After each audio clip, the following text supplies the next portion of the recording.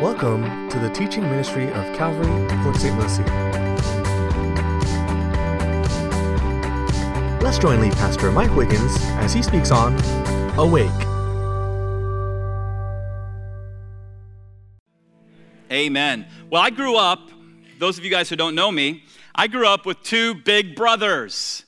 That can be a challenge in and of itself, Matt and Mark. And so the three of us shared the same bedroom in the little wood frame, 2-bedroom, 1-bath house that we grew up there in Tampa. So 3 growing boys in 1 bedroom. There was a bunk bed for my brothers, and then we stored a trundle bed underneath the bunk beds, and we would pull that out every night, and that's where I would sleep. So even though there wasn't a lot of space in that bedroom growing up, I really enjoyed growing up with my 2 big brothers. I really enjoyed it unless they were torturing me, okay? How many of you guys are little brothers or little sisters and you have older siblings that tortured you growing up? How many of you guys were the big brothers that tortured or the big sisters that tortured your little brothers? You guys all need to repent. Every hand that's up. Man. And so, yeah, it was fun growing up with my big brothers as long as they weren't, like locking me in the closet, as long as they weren't pinning me down and, lowering their spit over my face. Did they ever do that to you? It's like you're like this and all it gets right here and then they suck it back up, That's what evil big brothers do. And so I had that happen to me a lot. On some mornings, my brothers and I had a hard time getting out of bed. And so our dad would come in to wake us up. Now, my dad served his country for 22 years in the military. And I guess, we should clap for all of those of you who have served your country. But I guess my dad thought that his 3 boys should wake up the same way he had to wake up in basic training, okay? Because he would come into our bedroom and he put on the light early in the morning, and then with the palm of his hand, he would beat on the bunk bed and he would whistle Reveille. Now, I'm not going to whistle, but if you don't know Reveille, it's kind of like this. Dun, dun, dun, dun, dun, dun, dun, dun, dun, dun, dun, dun, dun, dun, dun, and he would go faster as time went on. I believe if a man had a bugle, he would blow the bugle trying to wake us up. And so his message to his 3 boys was really clear, and it was this: Awake, O sleepers, arise from the bed. That's why I put on the light. And as I remember that sweet memory from when I was a little kid, it reminded me of verse 14 in our passage today. We'll put it up on the screen. Awake, O sleeper, and arise from the dead, and Christ will give you light. How many of you guys, really honestly now, how many of you are really happy that Christ invaded your life and he gave you light, right? Isn't that good news? Such good news. And so we have so much to be thankful for as born-again believers, because as we were taught back in Ephesians chapter 2, there was a time when we were darkness. There was a time when we were dead in our trespasses and sins. There was a time when it came to spiritual life that we were out cold. We were slumbering in our trespasses. We were snoozing in our sins. It was bad news, right? But then we learned the but God 2 words, the good news in Ephesians chapter 2, verses 4 and 5. I'll remind you of it. It says, but God, who is rich in mercy, because of his great love with which he loved us, even when we were dead in trespasses, made us alive together with Christ by grace. Everybody say grace. By grace and grace alone, you have been saved. And so the good news is that the Lord justified us. Remember, justification, it's to declare righteous we who were not righteous. The Lord justified us by his grace. He turned the light on. He awakened, as we learned last week, our spirits. So now we're body, soul, and spirit. He made that inner part of us alive. And how should we respond to all this good news? I mean, truly, how should we respond to the grace of God in our lives? Now, the Apostle Paul today is going to share with us very clearly how God's people should respond to the grace of God in their lives. We're going to start today, of course, in chapter 5, verse 1. He says, therefore, be imitators. Okay, everybody say the word imitators. Go ahead. Therefore, be imitators of God as dear children, and walk in love as Christ also has loved us and given himself for us, an offering and a sacrifice to God for a sweet smelling aroma. And so now that the Lord has awakened our spirits, how should we respond, okay? Okay, point number one, if you're taking notes, simply imitate God. Imitate God. As dear children, did you see that in verse 1? Be imitators of God as dear children. Have you guys noticed that children like to imitate their parents? Normally it's young men imitate their dads. Young women imitate their moms. When I was a young man, my dad and I spent a lot of time, hours and hours and countless hours on the driving range and on the golf course. And during all those hours, my dad would give me all of these tips concerning one of the greatest challenges to all of mankind. You want to hear what one of the greatest challenges to all of mankind is? How do you hit a golf ball straight? How do you hit it so it actually lands in the fairway? And I know some of you non-golfers are thinking, I've seen those fairways, they're ginormous. What's the big deal? Well, grab your clubs and come on out with us and we'll see how well you do. Because here's what the first few years of my golfing, I would go from rough to rough to rough, even though there was this giant fairway in front of us. But my dad never gave up on me. He'd give me all these tips, and so I would imitate or try to imitate his swing. It was the son imitating the father. And my dad was so patient with me. One time we went out golfing with, it was me, my dad, and two of his buddies. It was my time to tee off at whatever hole. And I remember my dad and his two buddies were standing behind me at the tee box, and I was there, and I teed off, and I looked down, and the ball is still on the tee. And so, no lie, I did it again, and I whiffed again, and I whiffed again. I think I whiffed 4 times. It was very embarrassing for me. Finally, I hit the thing, and I'm thinking, man, what a great hit, bam! And it kind of just rolls like 20 feet, right? Because I was trying to kill it. I was pulling up. I topped it, right? It's supposed to go 250 yards. It goes 20 feet. One time, I hit it into the trees. I was very skilled at doing that. And I went into the trees, and when no one's looking, I was so frustrated, I just picked my ball up. If you don't know golf, you're not supposed to do that. And I picked my ball up, and I threw it perfectly right in the middle of the fairway. And it's been a long time, but I think I heard my dad say, "Great shot, Mike. Great shot." I never told him that I threw it. Now, here's what I remember crystal clear.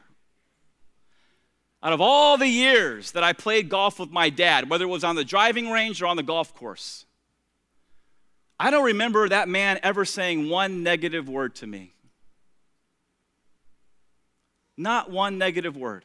Here's why. Because my dad believed in positive reinforcement. My dad believed in encouraging other people and building them up.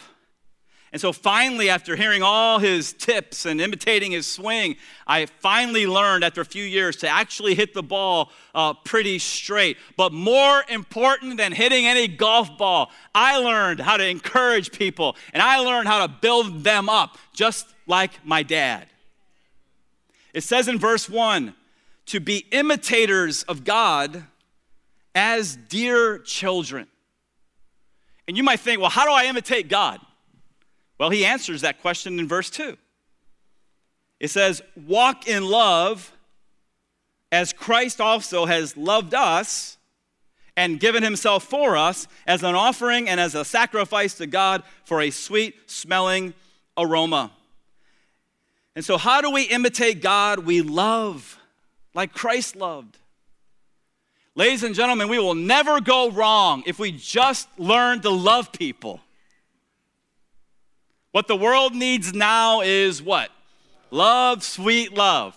All right, but what is love? Is it some kind of syrupy feeling like you had when you were in 8th grade and you had a crush on him or her? No. What is love? Again, the answer is in verse 2. It says, walk in love as Christ also has loved us and, what's the word? Given himself for us. Christ loved us by giving his life. And so, maybe immature love is some kind of syrupy feeling that comes and goes. But mature love, biblical love, agape love is a choice to give, no matter how you feel, right? That's what love is. John 3:16, God so loved the world that he what? Gave. So you want to know what love is? Love is giving. There's two types of people. There's givers and there's takers. And Christ was all about giving. His life was all about giving. His ministry was all about giving. His suffering and death was all about giving, always. And so the Bible was telling us here, the Holy Spirit moving upon Paul, writing to the church at Ephesus and all churches for 2,000 years, he's saying to imitate God. How? By walking in love. What's love? By giving. Imitating Christ who gave. And so here's my challenge for you. In every situation that you find yourself in, I don't know what that might be. You apply it to your own life, right? But in every situation that you might be in, I want to challenge you to start thinking in your mind, okay, how can I in this situation be a giver and not a taker? How can I in this situation help and not hurt? How can I in this situation speak life into this person instead of death? How can I encourage and build up instead of tearing down? If you actually start to think that way in all these different situations of your life, and then you actually start, as God gives you ideas, giving and helping and building up and speaking life, then what's going to happen through you is you're going to begin to imitate God, because that's exactly what Jesus did throughout his whole life. And so imitate the Lord. Now, the world has its own definition of love. So we as Christians are supposed to imitate Christ by loving as Christ loved. Okay, but you need to know that the world has its own definition of love, and it's not giving. It's taking. Look now at verse 3 here. Please put your seatbelts on. But fornication and all uncleanness or covetousness, let it not even be named among you, as is fitting for the saints. So now that the Lord has awakened our spirits, given us grace, how are we supposed to respond? If you're taking notes, I'm supposed to avoid a perverted walk. Avoid a perverted walk. He uses the word fornication in verse 3. The word fornication is a broad word, and it's very broad. It speaks of any sexual activity outside of marriage. The Greek word is porneia. Does that sound familiar to you guys? Porneia, from which we get our English word pornography. And so the Roman Empire was filled with fornication. In Paul's day, as he's writing this letter to the church at Ephesus, you need to know that the culture of his day, it was normal to engage in sexual activity outside of the covenant of marriage. It was normal back then, and it's the normal thing to do now. The problem is that fornication is not love, it's lust. The problem is that fornication is not giving, it's taking. It's taking something that doesn't belong to you for your own selfish pleasures, right? I can hear the guy now. Oh, babe, I love you so much. Come to bed with me. Hey, you don't love her. You only love yourself. Because right now, if you're in the act of committing fornication, right? You're not saying to that person you're sleeping with, I love you. What you're actually saying is, I love me. What you're saying is, I want my pleasure, and I'm going to get it at your expense. And I know the culture that we live in, right? This is very countercultural. And some people hear preachers or pastors like me talking this way, and they'll say, what's the big deal? We're just making love. No, you're not making love, you're making a mess. You're making a mess because you're pulling that person that you're sleeping with farther and farther away from the person who really loves her, the Lord Jesus Christ. And by the way, you're pulling yourself from him too by doing what you're doing. And so not only are you making a mess by pulling them away from the Lord, you're making a mess by risking an unwanted pregnancy. And that is not fair to that little innocent child that you may bring into the world. Did you know that about 50% of children that are born today in America are born to unwed mothers? Never been like that in the history of our nation, but we're like that now. Pretty soon, if not already, most of the kids who are born in America will be born to unwed mothers, and the consequences are devastating. They're devastating to our nation. They're devastating to our families. Worst of all, they're devastating to these little kids that we're bringing into the world. Let me give you some statistics. The National Fatherhood Initiative says fatherless children are twice as likely to drop out of school as kids with mom and dad in the home. Children who grow up in fatherless homes are 5 times more likely to be poor. Youth in single-parent homes have significantly higher odds of going to jail than those in 2-parent homes. And teenage girls in the United States who grow up without a dad are, quote, twice as likely to be involved in early sexual activity and 7 times more likely to get pregnant. And so you've got dropping out of school, you've got poverty, you got jail time, and you got pregnancy without dad in the picture, and the destructive cycle continues to go and go and go. So no, you're not making love, you're absolutely making a mess. And I understand, once again, that this is countercultural to what we hear on TV and see in the movies and see on billboards and see in social media and see all over the internet. It's the exact opposite message. And people hear, again, people like me talking this way, and what they'll say is something like, wait, time out. You're so old-fashioned, right? You're trying to tell me that sex out of marriage is wrong? Wake up, pastor. Don't you know tens of millions of people are doing it all over the world? Well, actually, here's what you need to understand, that I'm not saying it, I'm just reading it. Did you see in verse 3? Go ahead and look, please, down at your Bibles again to verse 3. God says, and I quote, but fornication, porneia, any sexual activity outside of marriage, and all uncleanness or covetousness, let it not even be named among you, as is fitting for the saints. And so if you have a problem with what I'm saying, please take it up with the author and not the messenger. This is God's word we're talking about.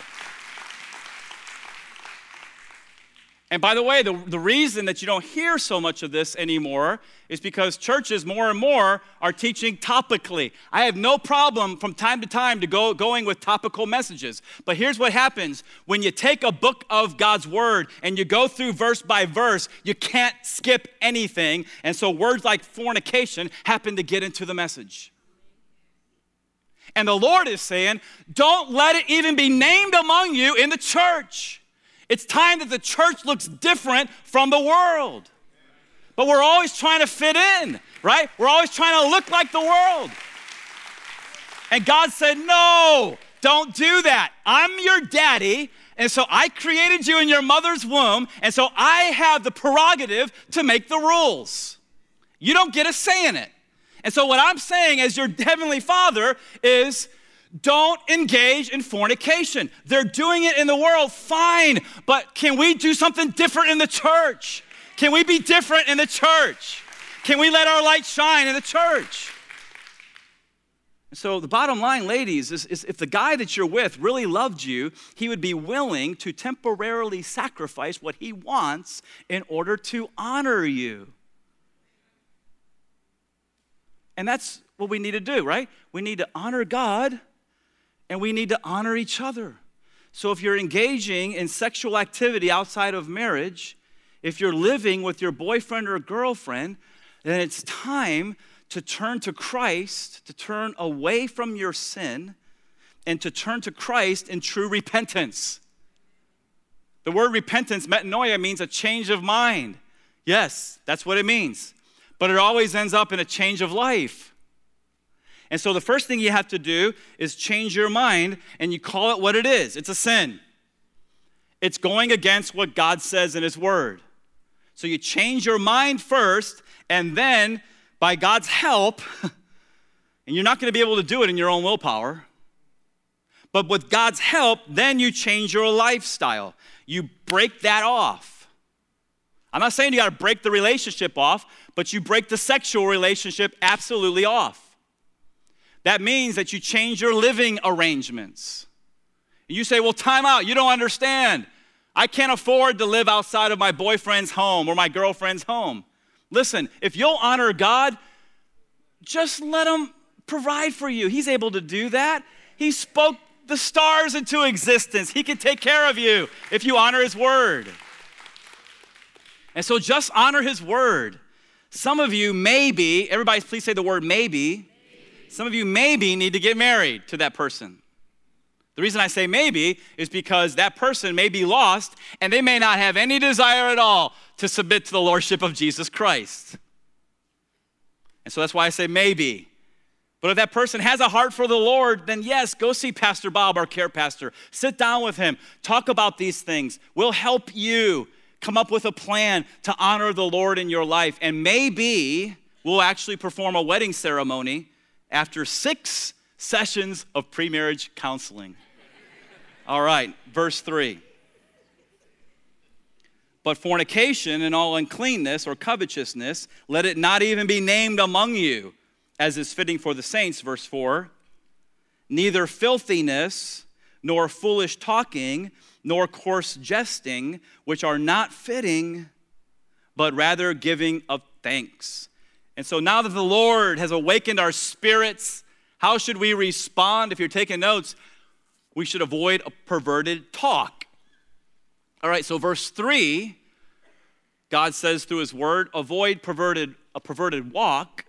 Now in verse 4, what is he saying? He's saying, avoid perverted talk. That phrase, foolish talking, in verse 4, refers to people who have the uncanny ability to take any everyday sentence and turn it into a dirty joke. Some people are really, really proficient at this. And by the way, you hear it all the time at the late night shows. Just everyday common news events, and they turn it into a dirty joke. Turn it into a dirty joke. Before I went into ministry in my 30s, I worked a secular job all through my 20s. And so, yes, I heard a lot of foolish talking, and yes, I heard a lot of coarse jesting. But you know what? I never laughed at the dirty jokes.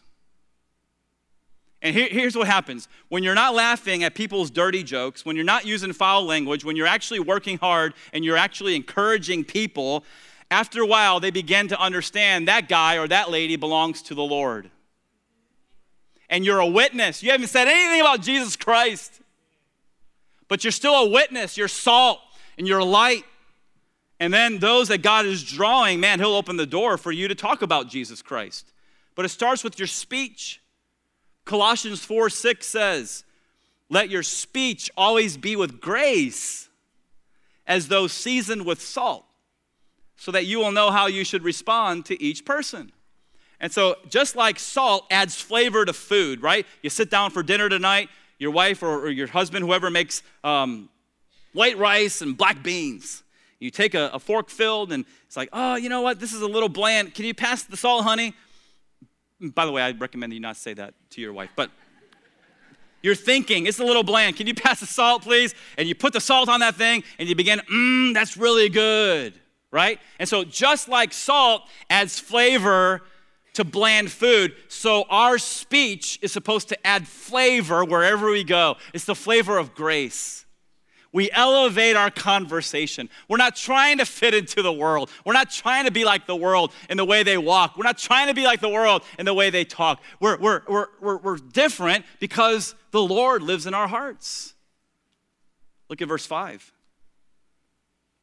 He says, for this you know, And by the way, you got to put your seatbelts on again here. For this you know that no fornicator, that's that person that's engaging in sexual activity outside of marriage in a habitual way, no fornicator or unclean person, nor covetous man who is an idolater, has any inheritance in the kingdom of God, the kingdom of Christ and of God. Let no one deceive you with empty words. For because of these things, what things? In the context, he's talking about fornication, uncleanness, covetousness, filthiness, foolish talking, coarse jesting, etc., etc. He says, because of these things, the wrath of God comes upon the sons of disobedience. Therefore, do not be partakers with them. And so because the Lord has come and given us his grace, because he's justified us by faith, because he's put the light bulb on, because he's awakened our spirits, right? How should we respond to the Lord, the grace of God? If you're taking notes, in verses 5 through 7, he says, don't be deceived by empty words. Don't be deceived by people's empty words. And I would add to that, don't deceive others by your empty words. And I shouldn't deceive people by my empty words. You say, what do you mean by all that? Well, some people make a profession of faith in Christ. And they say the little prayer. They say the little prayer. Please follow me. I'm going to choose my words really, really carefully here, okay? But they say the little prayer, but then they continue in the same sin habitually. They say the little prayer, but there's no change in their life. And then what happens is they go to some churches, and even though some Christians know there's been no change, even though some Christians know they're still involved in the same sin habitually, they're still practicing that same sin, they're given assurance of their salvation. And every time they're given assurance of their salvation, they're being deceived with empty words. But I said the little prayer. Yeah, but your life didn't change. So because your life didn't change, that means you've never been born again. And we should never, ever, ever, we got to be very careful about this, that we never give people false assurance of their salvation if they've never been born again. One of the guys I read every single week, I read 3 or 4 different commentaries every week, but one of the guys I read every week is John Phillips. Okay, here's what he had to say this week. A cheap form of Christianity is in circulation today. It's not really Christianity at all. It's just a popular counterfeit. People make professions of faith that entail no repentance, no genuine conversion, no regeneration by the Holy Spirit, and no dynamic new life in Christ. Such people can be deceived into thinking that they are Christians, but they see no need and they feel no impulse from an indwelling Holy Spirit to give up the sinful practices or to resist them. Does that make sense to you guys? So they said the little prayer, right? But the evidence is no repentance, no change of life, habitual sin, right? No victory. And yet someone says, or someone assures them of their salvation. That's deceiving people with empty words. Because here's why. 2 Corinthians 5:17, if anybody be in Christ, he's a new creation. Old things are passed away. Behold, all things are become new. Now, we're not saying that, you're going to become sinless. No, that's not what we're saying at all. In fact, the Apostle John, hold your place in Ephesians 5. The Apostle John adds some really good stuff to this topic that we're talking about right now. So please turn to 1 John chapter 3.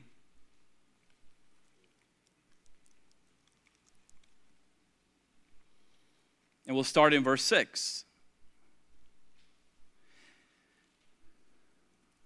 John says, whoever abides in Christ does not sin. And you think, whoa, wait a minute. Does not sin? Again, I'm reading from 1 John chapter 3, verse 6. He says, whoever abides in him does not sin. Whoever sins has neither seen Christ nor known him. Verse 7, little children, let no one deceive you. There's that word again. He who practices righteousness is righteous, just as Christ is righteous. He who sins is of the devil. For the devil has sinned from the beginning. For this purpose, the Son of God was manifested, that he might destroy the works of the devil. Whoever has been born of God, that's the new birth, the born-again experience we talked about last week. Whoever has been born of God does not sin, for Christ's seed remains in him, and he cannot sin because he has been born of God. Now again, some people read this passage and they think, whoa, wait a minute. I know I'm a true believer, but I still sin from time to time. Is John trying to tell me that I'm not born again? Well, you've got to do two things, okay? You got to interpret the Word of God within the context of the whole letter, all right? And so he already said back in chapter 1, verse 8, if we say we have no sin, we deceive ourselves and the truth is not in us. And so he's not talking about sinless perfection here. And then number two, you got to get a really good study Bible. I've been telling you guys this for years, man. You got to go beyond the Pew Bible that doesn't have any study notes, and you got to spend the $50 or whatever, get a good study Bible so that you can read the notes and find out what the original Greek is saying behind some of these sentences. So once again, look at verse 9. He says, whoever has been born of God, born again, does not sin. Okay, does that mean that that person never sins again after they get saved? No. And I'm going to read the study notes in my study Bible. It says, and I quote, here and in similar places in this letter, the Greek verb has the force of a continuous present tense and thus denotes a person's habitual attitude towards sin as expressed in his practice of it. John is not speaking of a state of perfection or sinless perfection in which it is impossible for Christians to ever sin, but he is stressing the fact that a Christian cannot keep practicing sin because he is born of God. And so when you get a good study Bible, you find out that in the Greek language, when John says, those who are born again, they do not sin, when you dig down into the Greek language, you find out that the emphasis of the verb there is in the continuous present tense. And so literally what it is saying is that if you're really born again, you don't continually practice that sin habitually. Does that make sense? That's what God's word is saying here. So what does that mean? That means when somebody says the little prayer, they make a profession of faith in Christ, but they continue to habitually sin, practice sin, and there's no change of life, even though they said the little prayer, one day they'll stand before the Lord, he's going to look at them, and he's going to say, depart from me, I never knew you. And you're going to say, I said the little prayer. Yeah, but if God's seed was actually in your heart, you would not continue to practice that sin. Those of us who have been born again, John is not saying that we're going to be sinless. I received Christ as my Lord and Savior, right? And then I never sin again. No, that's not what he's saying at all. What he is saying is that you're not going to be sinless, but you're going to sin less and less and less as the Holy Spirit does his sanctifying work inside of you. And so if that makes sense to you guys, could you please say amen? Please look now at verse 8. He says, for you were once darkness, but now you're the light in the Lord. Walk as children of light. For the fruit of the Spirit, some of your translations better say the fruit of the light. For the fruit of the light is in all, here's how we're supposed to be living, goodness and righteousness and truth. Verse 10, finding out what is acceptable to the Lord, and have no fellowship with the unfruitful works of darkness, but rather expose them. For it is shameful even to speak of those things which are done by them in secret. But all things that are exposed are made manifest by the light, for whatever makes manifest is light. And so once again, because the Lord has awakened our spirits by his grace, how should we respond? If you're taking notes, we should shine. We should shine as children of the light. There should be a change. And by the way, it's not that you and I are becoming self-righteous and being so critical of everybody else. That's not it at all. Because listen, we were once darkness. We remember where we came from. We remember the pit that the Lord drug us out of. And so no, we're not self-righteous. No, we're not being critical, looking down at people, calling them sinners or whatever. We realize that we were once sinners. But by the grace of God, the Lord has changed us. And now because of his light, we're shining. Jesus said, for those who know the Lord, you're the light of the world. Let your light so shine before men that they may see your good works and glorify your Father in heaven. And so the question you got to wrestle with in your heart is simply this: are you shining for the Lord? Are you really shining? Or are you just coming to church a couple times a month? Has there been a change in your life? Are you shining? You know, one of the things I love on certain nights, I love looking out into the eastern sky right after the sun goes down, because sometimes the moon is just so big and huge, right? So big and huge and beautiful and bright. I just you get captivated by the moon. You just kind of stand there on your front lawn and you kind of look at it when it's so big. And what's happening? Man, it's beautiful. Light is shining and giving light to a dark world. Has anybody ever seen the moon like that in the eastern sky, right? Now, the next time you see that, remind yourself that the moon has no light of its own, right? It's not like the moon can stand up there when it's so big and beautiful over South Florida. It's not like the moon can say, look at me, I'm so awesome, look at how bright I am. No, if the moon were honest, it would have to admit that it's just a big rock floating in space, right? What makes the moon so special? The sun, the true source of light. The true source of light. And it's got itself lined up perfectly so that it's reflecting the sunlight, and now it's illuminating a dark world. What's my point? My point is that you and I, as sons and daughters of Adam, you and I, as fallen creatures, have no light of our own. No light of our own. How do we shine? By being like the moon, right? We line ourselves up with the sun, the S-O-N. We line ourselves up with the sun by, in the morning, whether we feel like it or not, as I said last week, we get into his presence, we open his word, we meditate on the word of God, we go to prayer, we begin to pray the word, we begin to pray to our Heavenly Father, we spend some time in worship before we rush out the door to work. And we line ourselves up with the S-O-N. And what he does something supernatural. He begins to shine his light. And then for the rest of the day, what are we doing? We're reflecting the light of the sun. And the people in our dark world, what are they seeing? Are they seeing fornication and filthy talking? Are they hearing coarse jesting? No, what they're seeing, verse 9, is goodness coming out of our lives and righteousness and truth. But we know better. We know it's not our goodness and it's not our righteousness and it's not our truth. It's the goodness and righteousness and truth of Jesus Christ reflecting off of us. And some people would be drawn. Some people would be drawn by that light. And you know what other people are going to do? They're going to get offended. They're going to get uncomfortable. And they're not going to want to be around you anymore. Why is that? Look at verse 13. He says, but all things that are exposed, how many like to be exposed? How many like that deep inner whatever going on in your life to be exposed, right?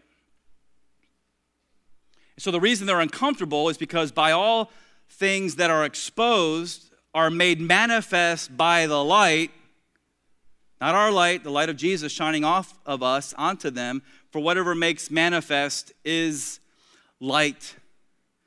And so what's happening, ladies and gentlemen, is that the light of Christ is shining off your life into their life, and you're not even talking about Jesus, but the Holy Spirit is working inside of them because the Holy Spirit has come to reprove the world of sin, righteousness, and judgment. And his light is exposing certain things in their heart, and some are drawn, and others are uncomfortable. And the next thing you know, they're gone. When we moved to Tampa, I was 3 years old. It was 1969. My dad had just retired from the Air Force, and so my mom and dad decided they wanted to live in South Tampa to be close to MacDill Air Force Base so that they could get all the benefits from living in that area. And so they rented a house just up the street from MacDill Air Force Base. They rented the house without knowing something that we found out after we moved in. The something that we found out was that the house was infested with cockroaches. And so at night, when you'd get up in the middle of the night and you'd go, whoever was getting up in the family, going up into the bathroom, whenever you put the bathroom light on, the roaches would be exposed. And we're talking about they're on the floor, they're on the counter, they're in the sink.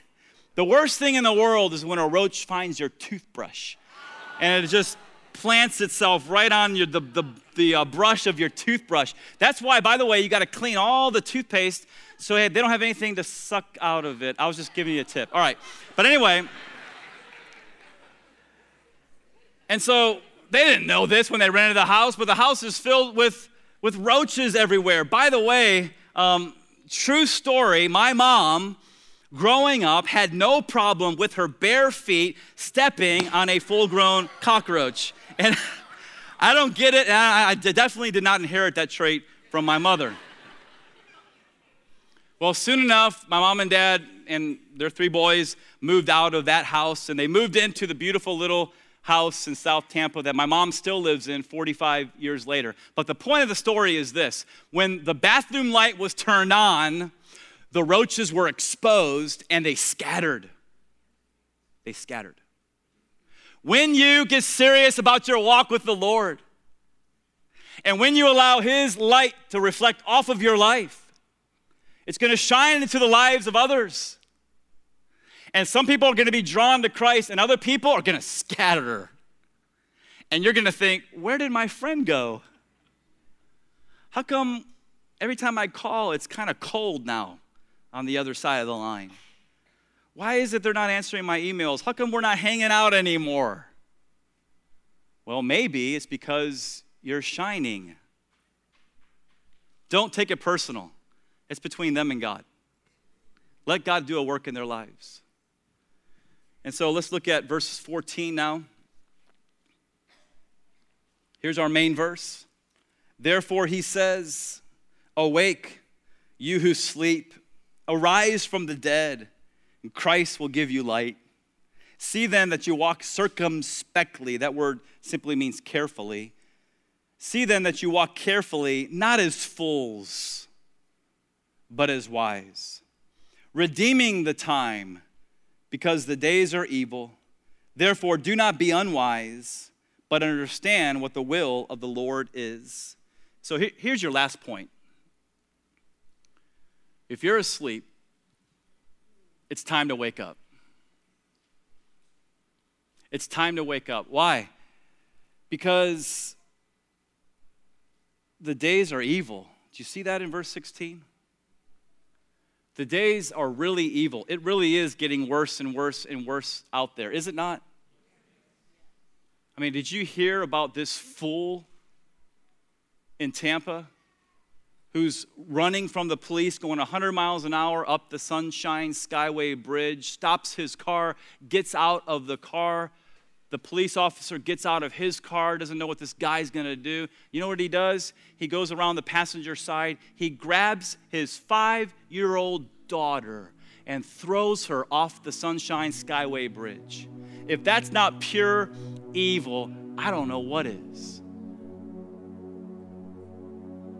ISIS beheading more and more people, terrorist attacks in all these different cities. It's not getting better and better. It's getting worse and worse. And the worst thing the church can do is just fit into the world. The best thing that we can do is get serious about our walk with Jesus Christ. Allow his blood to cleanse us and change us. And let our light shine in this dark world, because he's coming back really soon. He's coming soon. I don't know the day or the hour. I'm never going to set any dates. I just have a hunch it's going to be in my lifetime. I could be wrong. But I know he's coming. His word says he's coming, and so he's coming. His word said he was going to come the first time. He came the first time. His word says he's coming the second time. He's going to come. And when he's coming, he's not coming as a babe, a helpless little babe in a manger. He's coming as a warrior. And he's going to clean up the mess. He's going to defeat those who are against him. He's going to set up his kingdom. And our prayer should be, Lord, your kingdom come, your will be done on earth as it is in heaven. Come back, because the days are evil. Come back, take back what is yours. Establish righteousness and goodness and truth once again on the entire earth.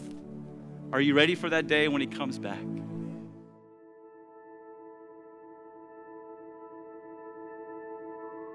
One of the greatest gifts God can give his children is the assurance of their salvation. If you're not sure where you stand with God, we want to help.